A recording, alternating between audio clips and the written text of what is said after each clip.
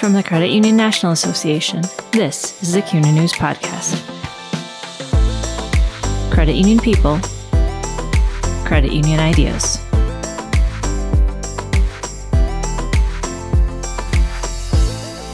Welcome to the CUNA News Podcast.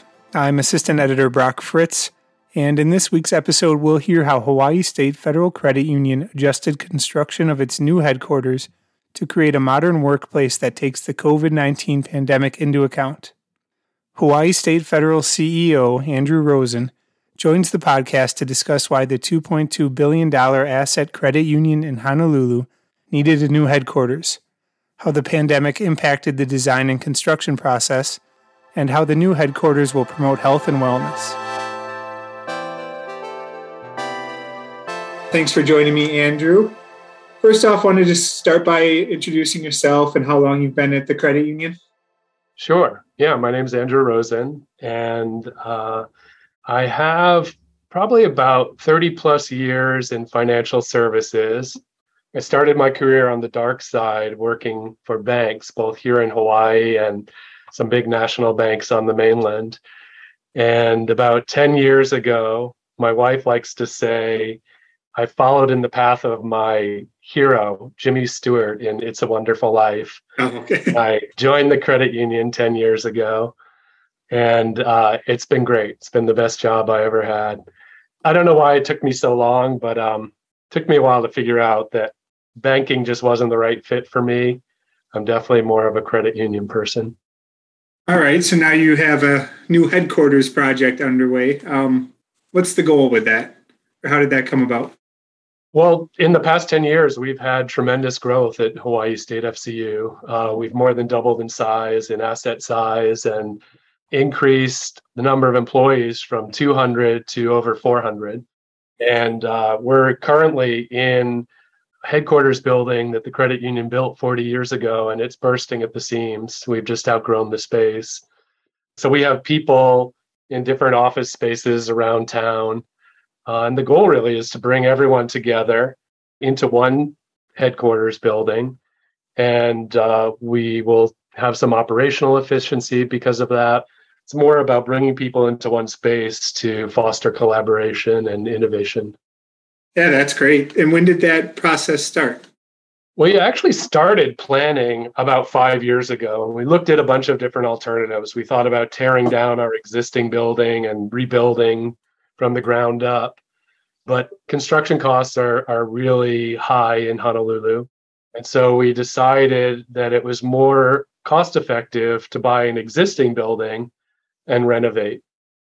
We actually were under contract to purchase the building before COVID in 2020, and then really started most of the design work just as COVID really hit in the beginning of 2020.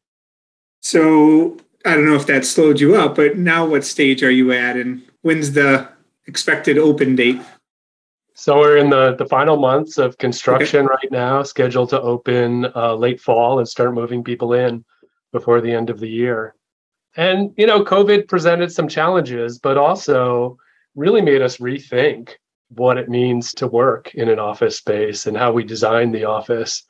So we had a lot of learnings during the process. Actually, at the very beginning, we even questioned, when all of our employees or all our back office were working remotely, we even questioned, do we need a new headquarters?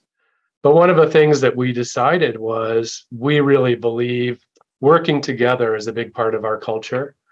It really fosters collaboration, mentorship, learning, and innovation.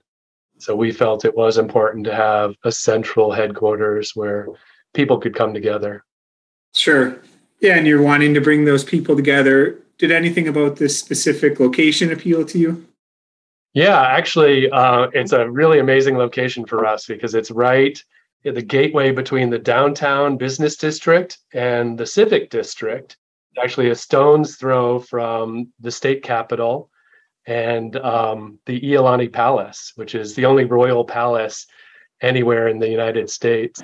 So it's actually right where a lot of the state and city employees' offices are. So it's perfect for our core membership base. Great. Yeah, so we covered this a little bit, but the pandemic happened right when you were doing all this. How did it impact the process? Well, initially, we started thinking about how do we create a workspace that's going to really prioritize health and wellness, given everything that we've learned about COVID and the pandemic.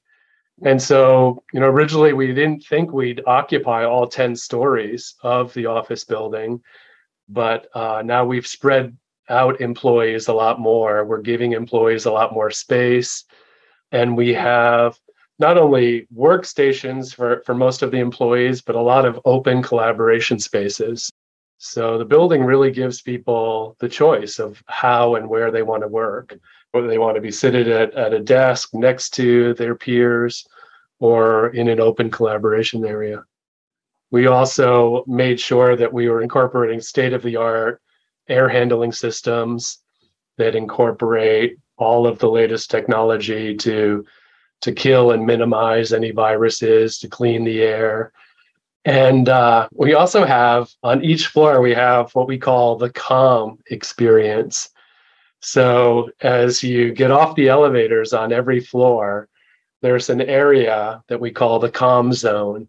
And that stands for cleanse, arrive, awaken, lounge, and meet. And so it's an area where you come onto the floor and there's a water feature. So there's the sound of running water. There's a place to clean your hands. And then a lounge area where people can get coffee, water, drinks, and just relax, kick back and just take a breath before you start the workday. Sure. Yeah, I like that lounge idea. So those are all things that we haven't always considered when building headquarters. Is there anything else that this one will offer that you haven't had in the past? Again, just a lot more space, higher ceilings, so more space for people. In our existing headquarters, we're really bursting at the seams, so we don't have a lot of conference room space. The new building will have a lot of training rooms, conference rooms, as well as open spaces where people can meet. And if they need to, they can keep socially distant. So a lot more spaces like that where people can work however they feel comfortable. Yeah, these are all things that are pandemic related. Did any other aspects change?